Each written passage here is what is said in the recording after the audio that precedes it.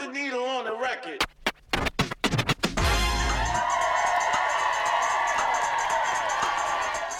Welcome to Wage Cucking with JMO. All right, guys, welcome to another episode of Wage Cucking with JMO. We were on a brief hiatus, but we're back today with a guest, Dion from Term Finance. Dion, how you doing? Good. Thanks for having me. Excited to be here.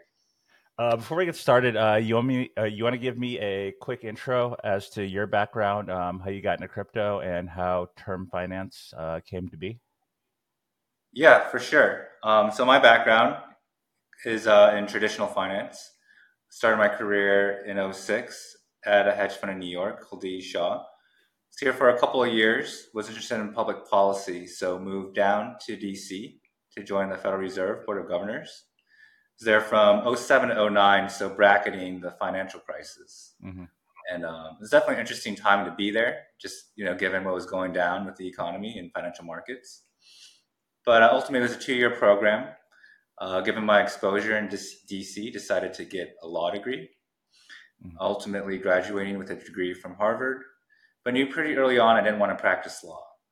So after I graduated, came back to New York, started a career as a government bond trader, trading U.S. government bonds, both on the sell side and on the buy side. And then a few years ago, decided to kind of take a step back, start a small family office, just investing, some small money for friends and family. And then that process got into DeFi. So, crypto story, I think it was back in 2013, law school classmate of mine, shows up at my birthday party and he's popping magnums of champagne. I'm like, yo, dude, it's cool. You don't need to do this. He's like, oh, it's all good. It's Bitcoin money. I'm like, what's Bitcoin? This is the first time it hit 1,000. So, he's like, oh, I'm rich. So he convinced me to just like DCA into Bitcoin, drop back down to like 200-300 after that rally. And for the longest time, I was like a Bitcoin maxi, wouldn't touch anything else besides Bitcoin. Think about a little bit of ETH, and I was like, no, I'd rather go back to my Bitcoin. But it was like a few years ago, a friend came. He actually lives out in Thailand as well. But he's telling me about like all these different coins, farming. So I started playing around Ethereum, and it's just super fascinating. The ability to swap tokens on chain, borrow and lend, just all these different things you couldn't do with just like straight, Bitcoin ledger that tracks only one number. So as part of that process, I started to advise various crypto projects. And one of those projects, I served as a DAO treasury manager. And it's kind of in that role, managing short-term liquidity for a DAO, where I started to see kind of, Aave and Compound are awesome, floating rate product, but it's really hard to forecast and budget when, have floating interest rates. And on the flip side, if you want to borrow, there's no way to lock in a cost of funding. So it can be pretty uncomfortable. So that's sort of like the genesis of Term. So going off of that, before we get to talking about how Term actually works, I wanted to get your take of the current ecosystem that exists right now with the big players in the space, especially with the borrow lending platform. You mentioned Aave and Compound. I think Aave is probably like but by far the biggest player now. I mean, they're deployed on like 1 million chains. That they have quite a bit of TVL. But you talk about one of the issues being that this floating rate. So for the listeners or watchers who don't know, essentially the way Aave works is you can deposit like a certain number of assets and then borrow other assets. And the interest rates you're paying on the borrow is variable based on like the demand versus the supply. So if there are more people borrowing the same asset that you're borrowing, the interest rates will fluctuate upwards. If there's less demand for the assets that you're borrowing, the interest rates will fluctuate downwards. The inherent issue in this is that, especially for like the bigger positions or say the institutions that want to borrow assets on chain, even if the interest rates are lower or higher, like the issue is that they're a bit unpredictable, right? Like you can't anticipate having like a long-term loan on any of these platforms and like sort of figure out like how much interest you're paying over a year because like the rate fluctuates daily. So yeah, talk a little bit about like the current ecosystem and like what problems do you see with the traditional borrow lend platforms? Yeah, for sure. So obviously I don't want to knock Aave. Aave is amazing. Honestly, what they've put together, they've put together the gold standard for, floating rate borrow lend on Mm-hmm. chain. And they have the most liquidity by far. I think last I checked, it's like 3 to 5 billion. And in the peak of the last bull market, got to like over 20, 30 billion, which is nuts. But yeah, there are, some drawbacks to the existing model, as you kind of alluded to. Um, it is a floating rate because the terms are open-ended. You can borrow for as little or as long as you like, and you can lend for as little or as long as you like. And because of that, the interest rate is necessarily a floating rate based on supply and demand at any point in time.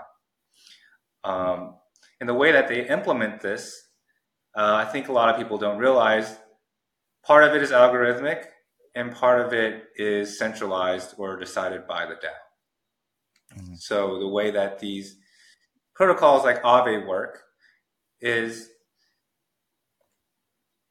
any token that's deposited, supplied, can be borrowed.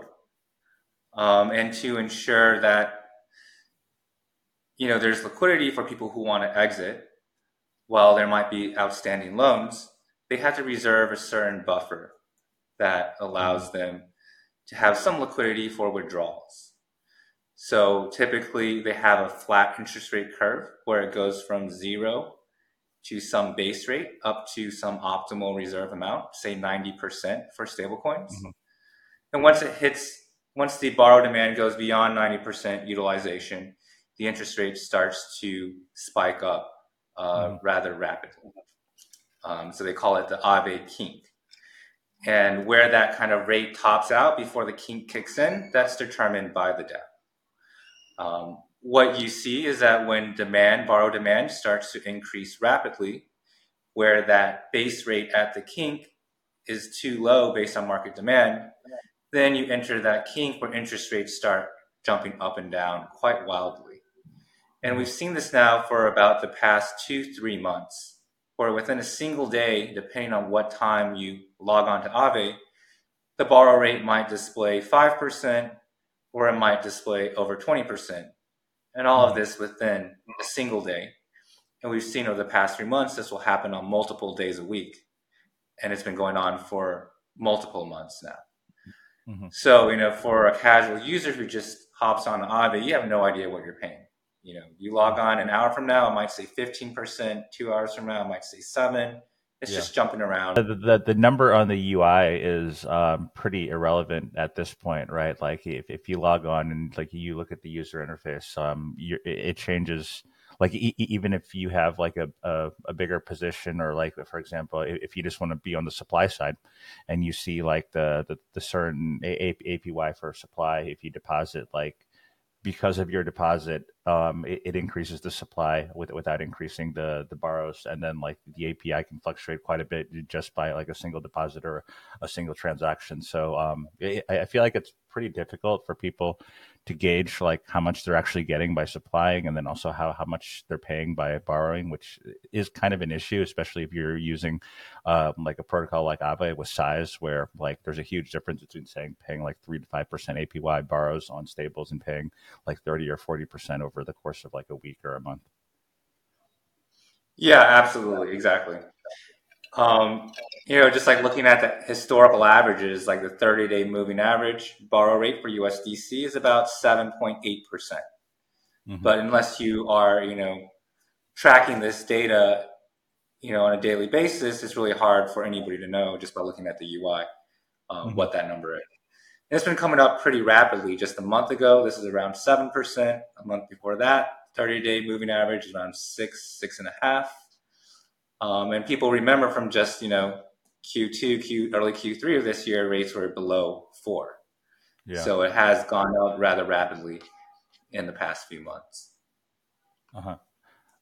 Yeah. So moving on a bit, I want to talk a little bit about how term works because I feel like there haven't been that many like very good DeFi primitives. I mean, like a lot of the new DeFi protocols coming out are sort of like we talk about Aave, that there's probably like 100 exact clones or very close to exact clones of Aave that maybe have like a slightly different tokenomics, like a feature or two, but like the core product is. Maybe like 90 to 95% the same thing.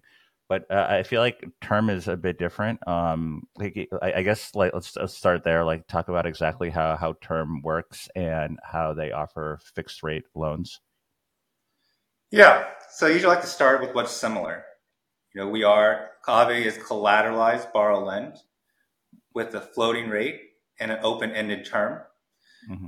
Term finance offers, again, collateralized borrow lend, except we have a fixed interest rate and a fixed term of the loan. So there's a specific date where the loan matures and must be repaid. Mm-hmm. So that's sort of what term is trying to offer on a base level. I think, the key innovation to, previous iterations of fixed rate lending is that, we have a much more scalable model, right? The Mm-hmm. ability to match volumes, in the millions without any slippage. And the way we Mm-hmm. do that is a rather, old mechanism. It's actually been around for a few hundred years, and it's just simple auction model. Mm-hmm. My prior life as a government bond trader, I had participated in hundreds of U.S. government bond auctions. It's typically a single price sealed bid auction. And every Mm-hmm. G7 country to this day also uses an auction method to issue new bonds. And so what we've done is take this auction model and built it on chain to match borrowers and lenders, where the interest rate that comes out of the auction is the rate that the borrowers and lenders transact. You want to talk a little bit about the auction process, how exactly it works? So, like for example, I guess on both ends, both the borrow and lend side. So, if I'm interested in borrowing stable coins or I'm interested in lending stable coins, how would the process or what process would I go through on term to provide these loans or to borrow assets? Yeah, so the process, I guess, first thing to know is that with these auctions, it's sort of a coordination mechanism, and that's why it works well. Uh-huh. You kind of announce ahead of time. We have a weekly cadence where these auctions occur, typically on Wednesdays and Thursdays. So by doing this, you batch liquidity. Everybody who wants to trade is just going to wait for a certain day and trade at a single point in Mm-hmm. time. These auctions typically happen, as I mentioned, Wednesdays and Thursdays, and the auctions open in the beginning of the week on Monday. So Mm-hmm. at any point in time between Monday and Wednesday, a user can log on. You can look at the auction calendar. I have details about when the auction closes, what the supply token is, and what the collateral token is that's backing the loan. Mm-hmm. It'll also tell you the term of the loan. So typically we've been holding loans with 4-week duration and 13-week duration, but Mm-hmm. really it could be, any term, probably up to like say 1 year. Mm-hmm. Once you click into the auction, you'll see some additional information like the collateralization ratio.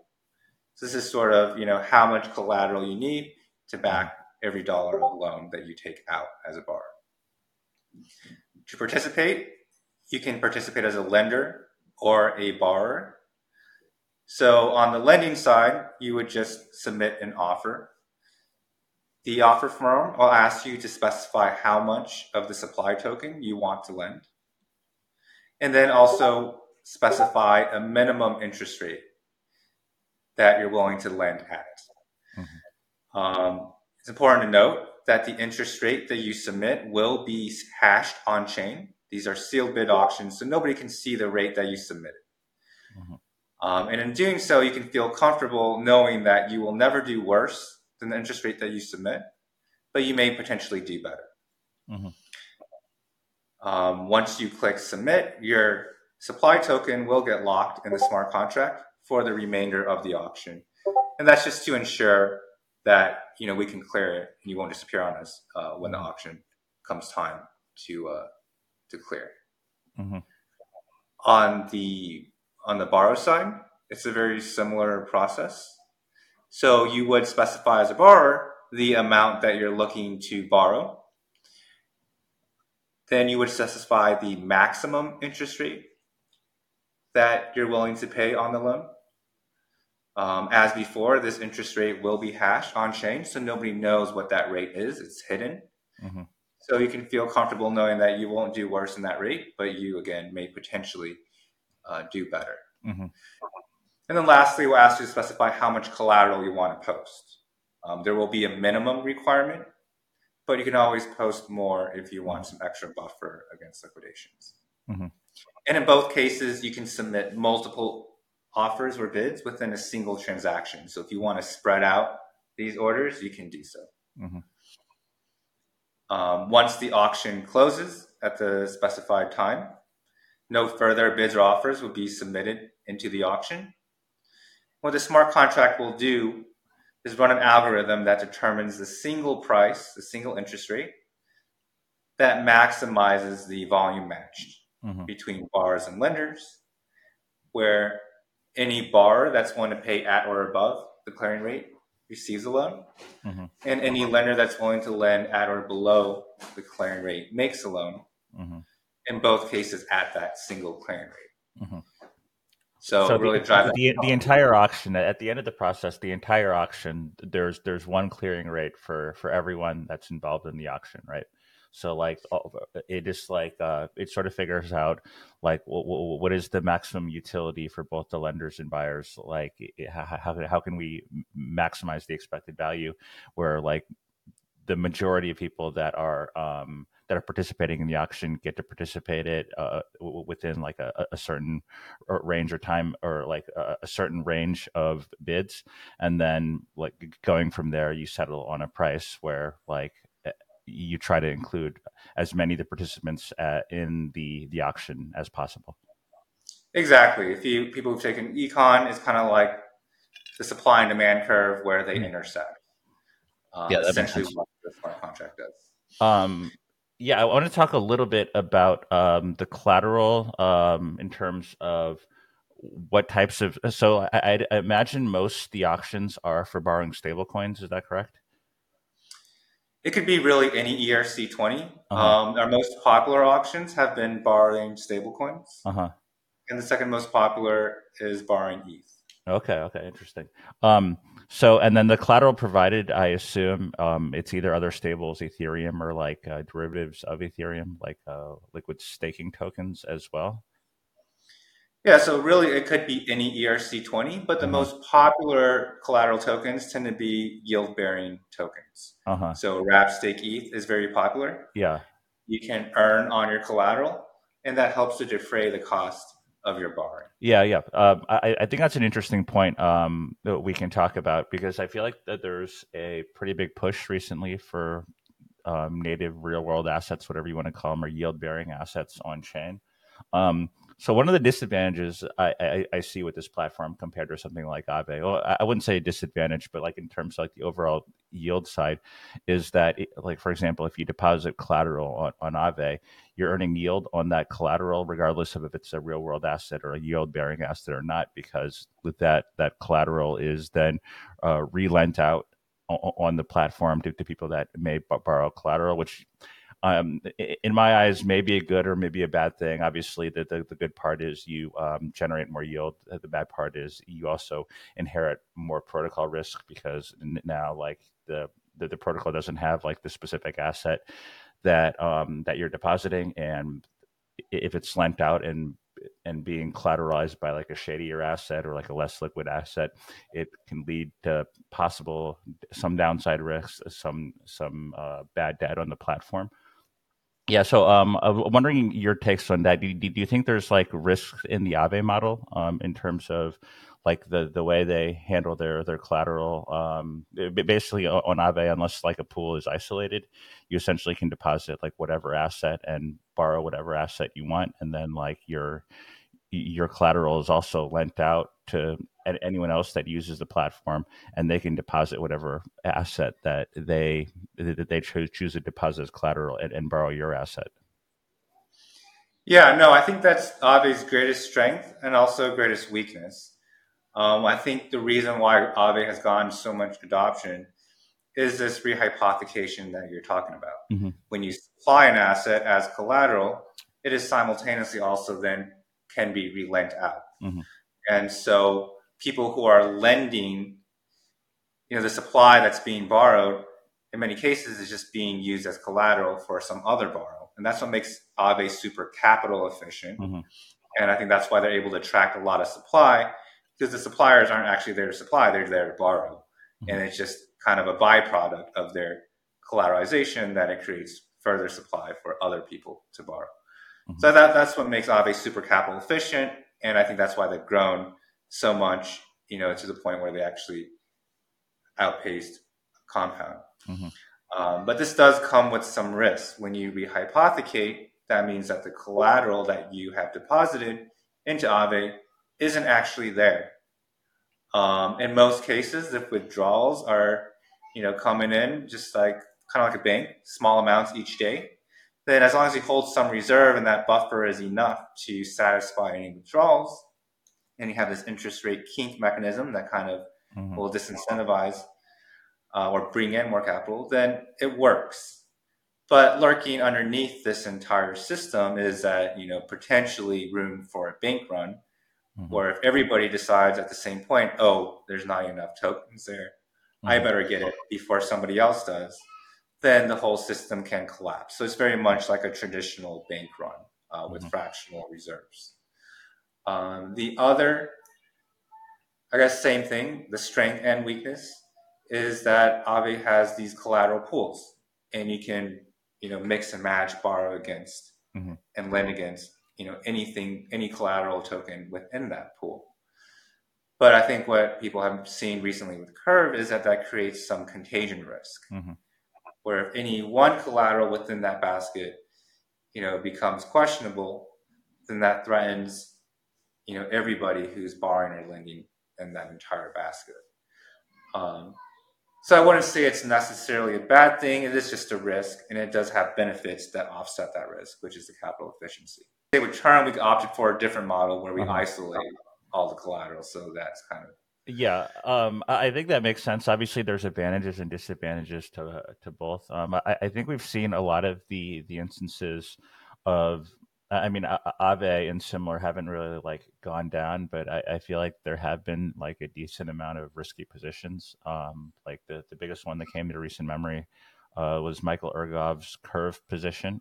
So basically, he had like a very large percentage of the on-chain float of Curve, and he was borrowing stable coins against it. And the interesting thing about the way that these platforms work is that essentially you need to maintain certain collateral ratios, and the collateral ratios are determined from asset to asset. So like the more stable, I guess you call them, like the higher market cap, more fundamentally liquid assets you can borrow more against. The smaller cap, riskier ones, you can borrow less against, which makes sense. But it's interesting because, like, for example, if I deposit Curve, like I'm going to deposit a small amount of Curve and borrow a small amount of dollars. But if you have like 30% of the on-chain Curve or whatever it was deposited into one market, the way collateral is calculated is basically you use on-chain oracles or whatever. Basically, an oracle will spit out a price feed that the price will determine the value of the collateral. But like things change very quickly when the market price of these assets doesn't necessarily reflect the liquidity of these assets. So like if you go down from asset to asset, they have varying on-chain liquidities. Yes. So I want to talk a little bit about like liquidations and how exactly you protect from bad debt, because I see like one of the biggest problems of these platforms is if someone opens up like a very big position with like even, I wouldn't say Curve, the token is a, like even like questionable or shady asset, but like we see at some points, like the on-chain liquidity for even such like a larger market cap asset is fairly limited. Where if a liquidation event did occur, it would incur like quite a bit of bad debt on the platform because like all the USD is lent out. You have a lot of curve. If you liquidate a curve, it would cause like cascading liquidations. It would drive the price down even further. Where the Oracle price isn't going to be close to the price you're going to get on your liquidation. So talk a little bit about that and like how liquidations on, or I guess Oracle pricing liquidations on term work. Yeah, so you're absolutely right. Every lending protocol, there's an implicit assumption that you can sell the collateral at the Oracle price or close to it. And the buffer, the over collateralization ratio, that buffer is meant to be address any slippage that might come. So, if you take the Oracle price, even if there's slippage, hopefully, the 25%, 20% extra buffer, after you take out incentives for liquidators, will be sufficient to cover any potential slippage. But yeah, there is this implicit assumption that not a lot of casual users are thinking about. And, personally, when I think about, what is the cap on borrowing, you really want to think about what is the most that you think you can liquidate within a single block before the slippage exceeds that buffer that you've built in to the protocol. For us, we're focusing first on highly liquid blue chip assets. So wrap stake ETH as collateral, ASDAI as collateral. So with these tokens, you can expect relatively deep markets that can handle potentially millions, tens of millions in liquidations without any significant impact on its underlying price. But yeah, once you talk about tokens like Curve, and given the limited float that's actually in circulation, that's not locked up in VE, on-chain liquidity is actually quite limited.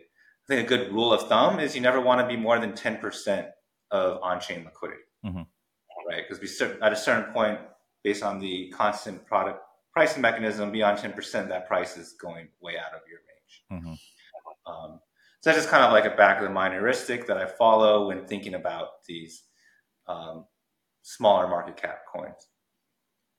I think the good thing, though, about having isolated pools or isolated pool model is that it really forces the lenders to think about the collateral risk that they're taking, because they're taking collateral risk with respect to only one token. If the lender is willing to take the risk, then it's really up to them. I think part of the problem with Aave was that for a lot of casual users, they didn't even realize that was a risk that they were taking. And when it happens, like, oh shit, I didn't know this happening. Now I know.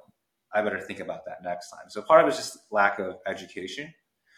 Because maybe it's okay if you're taking that risk, if you're getting paid for it and you're charging for that risk. But I just don't think people were even factoring that in.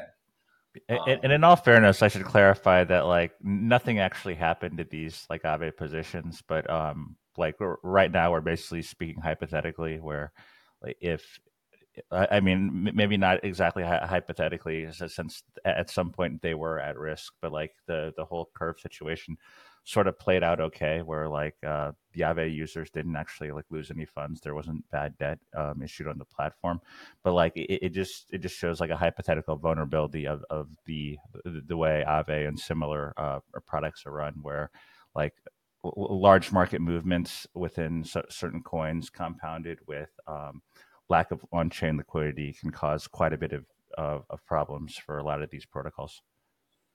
Yeah, no, for sure. I think luckily it wasn't a problem, and I was really impressed how Igorov got all these tokens distributed into private placements and got it off Aave, and that's a real. I mean, for him, he could have just said, "Screw it, I'll take the money and leave." He could have just left his curve to get liquidated and like ruined. Yeah, just have the cash and you'd be good. But yeah, he saved the ecosystem, so that was good on him. But yeah, it was like a wake up call. Luckily, nobody got hurt. But it was a wake-up call that, hey, you should be thinking about these risks when you go into Aave.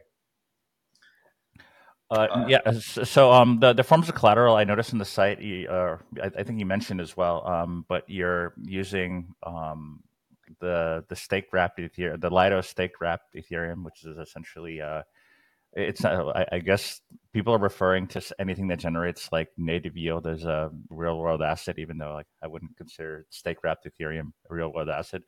But and you're also offering SDAI, which is the Spark protocol.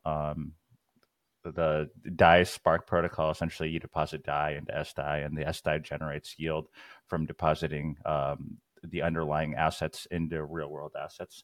I feel like there's been quite a bit of push for either like real yield on chain assets or like yield bearing assets. Like we saw something like Mantra and Blast, basically like Ethereum layer twos that have talked about launching, where essentially like every asset on their chain will be like a yield bearing asset, and then there have been quite a few companies that are trying to build protocols or bring real world assets to chain.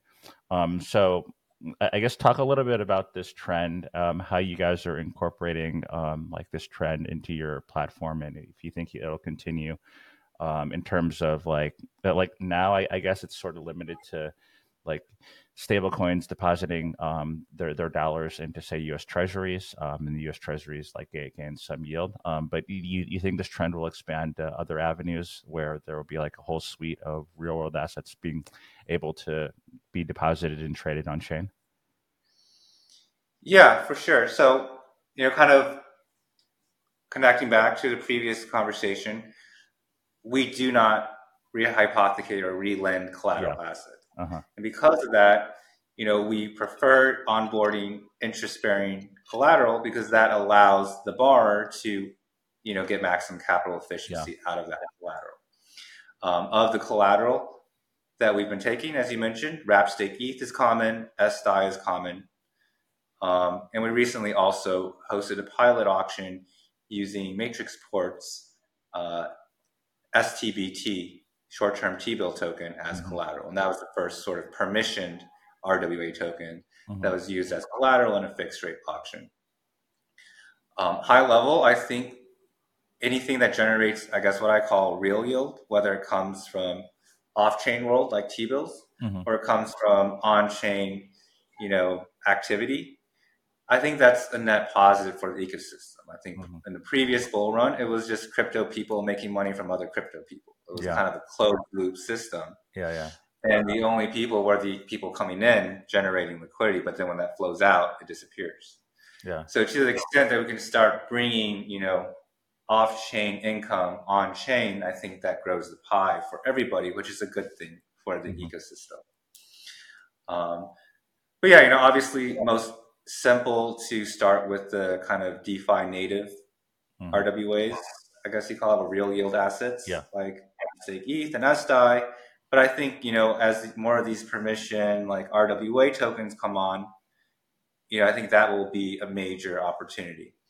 I think there's a report from BCG. They were estimating something like this market growing to 10 or 16 trillion, which would be like 16 times total crypto market cap. Yeah, that's insane. As people start onboarding, there are a lot of benefits to this RWA because they call it, I think what they're calling it is collateral composability or mobility. When you think about TradFi, you own a house, you can get a mortgage, but it's kind of clunky. You got to call a bank. There's this whole process to that. Or if you own a car, you want to get a loan on that. It's a difficult process. Once you tokenize it, it's really simple to just plug into lending platforms like Term or Aave to get liquidity out of your tokenized assets. Yeah. So I think tokenization paired with on-chain lending will really unlock a lot of liquidity for people who hold RWAs, and that'll be a big driver. And so part of what we want to do is kind of be the rails that allows people to kind of lock in fixed rate borrow costs on the RW assets as they start to come into the DeFi ecosystem. Yeah, that makes sense. One of the biggest issues I had with the previous DeFi cycle, I guess people call it DeFi summer, was you talk about it a little, but it felt like it was very PvP, where like it wasn't exactly clear where the yields were coming from. Like you're making quite a bit of money, but on the other end, there are probably people like losing quite a bit of money by doing stuff that made you profitable. Um, but like there's this old meme that's like if you don't know where the yield comes from, you're the yield, or something Yeah, like that. But yeah, I think this push to generate like actual, real, sustainable yield, whether it's like the real world assets, something as simple as U.S. Treasuries being able to capture that yield on chain, versus like the staked Ethereum. We see the like liquid staking on Solana right now, taking off. Um, I feel like at the point where DeFi can point to like certain aspects of what they're providing to the end user, where like yield is generated here, there, and there. Therefore, you're making money rather than say just like printing governance tokens, like basically trading money printed out of thin air, yeah, which is exactly. like the previous cycle. I think that it might be less fun for the end user, but it leads to like a more long term sustainable like ecosystem where like more people can get in. It's sustainable for them. More institutions or Absolutely. more first time crypto users can get in and like very basically understand the concept that like yes, I can deposit these assets but they're generating yield and I can use them as collateral. It's like fairly simple rather than trading around like the 70th Aave fork with like their own governance token, like looping your collateral or doing whatever that people were doing in previous DeFi summers. So yeah, like overall, I'd say it's like a pretty bullish look on DeFi that like there's so many companies in there and there's so many protocols incorporating these assets on chain now. Yeah, for sure. I think it shows the maturity of the ecosystem. Um, and yeah, there'll always still be, those moonshot plays, that'll Mm-hmm. never disappear from crypto. Mm-hmm. But it's also good to have some, general income flowing into the ecosystem and kind of staying in here Mm-hmm. to grow the pot. Mm-hmm. So before we let you go today, I want to talk a little bit about like your future plans for term. Is there anything in the works? Some stuff I'm thinking about is like new assets you would like to offer in terms of either collateral or assets being able to borrow, new features, possibly moving cross chain, like or at least using different chains. Is there going to be a token? Is there going to be an airdrop? I feel like there's always demand. Like it's like airdrop token season. So Yeah, I felt like I had to ask. yeah, for sure. So in terms of multi-chain, we are currently getting that wrapped up, and we'll be deploying on L2s, relatively early in the new year. Hmm. We're thinking potentially base as that first chain, Hmm. but there's this Blast L2 coming out. Maybe that'll be an interesting opportunity. Yeah. So we'll see where we deploy, but that should be coming pretty shortly. Hmm. In terms of features, I think another feature that we'll be coming out with is making it easy for passive lenders to get involved with term. Hmm. Right now it takes a relatively sophisticated user to come every week and participate in the auctions. Hmm.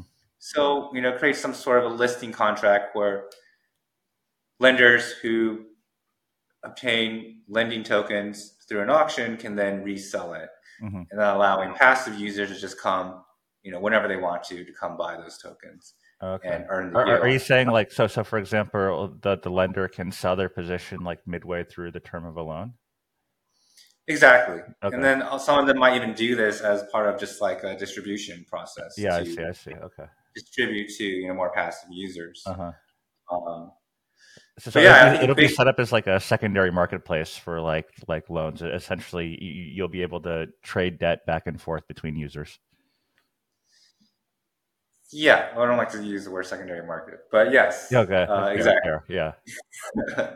exactly, yeah.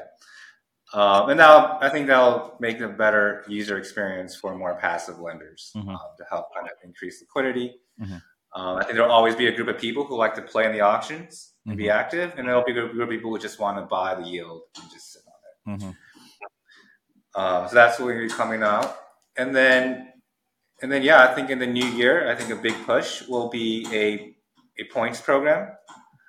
Can't really say where that leads, but I think a points program will be a key component of our go-to-market strategy. Uh huh. Um, the first few months since we launched in Q4 has been really proving out product market fit. We've got quite a bit of user demand, large institutional borrowers. We've proven out the model, been able to clear very large loans in these auctions, fixed rate loans at scale, which hasn't been done on chain before. So I think the next move will be, all right, now let's get out there into the market, spread the word, and get people to try out the product. For the listeners or watchers who don't know what a points program is, I feel like it's a recent trend, but essentially points are promised future tokens in case that there's an airdrop for participating in certain ecosystem or protocol related activities, I guess you'd call it. So like if I'm not going to speak on Dion or terms or term here, but like in general, if you were to participate in a few of the auctions, if you were to provide liquidity, if you were to borrow, you could possibly be earning points, which would generate future tokens. Possibly, I'm not exactly sure, but that's essentially the idea of generating points. Would you say that's accurate? Yeah, I'd say that's pretty accurate. All right. Before we go today, for the users who don't know you or don't know anything about term finance, could you let them know like where to find updates, how to participate in these auctions? I think you mentioned the auctions are like Wednesday, Thursday. Yep, Wednesday, Thursday. There's an auction that will be closing tomorrow at noon. That'll be one of them is USDC against Wrap Stake ETH, and the other, actually it's Thursday. It's already over. Shoot, next week. Yeah, come back next week. But yeah, the website is app.term.finance. You can also follow us on Twitter, term_labs. And we kind of post all of our auction results on a weekly basis. We post announcements for new upcoming auctions. So definitely check us out on Twitter. And yeah, hopefully we see you guys, try out the protocol. Yeah, it sounds good. So in case you have some like wrapped staked Ethereum, you want to borrow some assets on, you don't want to deal with the variable cost of Aave. Like every Wednesday or Thursday, you can look on a term finance to see if you can get those loans at decent prices and go from there. I appreciate your time today on coming on the podcast. Yeah, it was a great talk, and I really like DeFi protocols that are doing something unique. And I feel like term really falls under that category. One of the issues I have with DeFi is it's very repetitive. There isn't much innovation, so it's always nice and refreshing to talk with founders of protocols that are doing something new for the space. Thank you. I really appreciate that. And thank you so much for having me. I really enjoyed being on this podcast and being able to chat with you.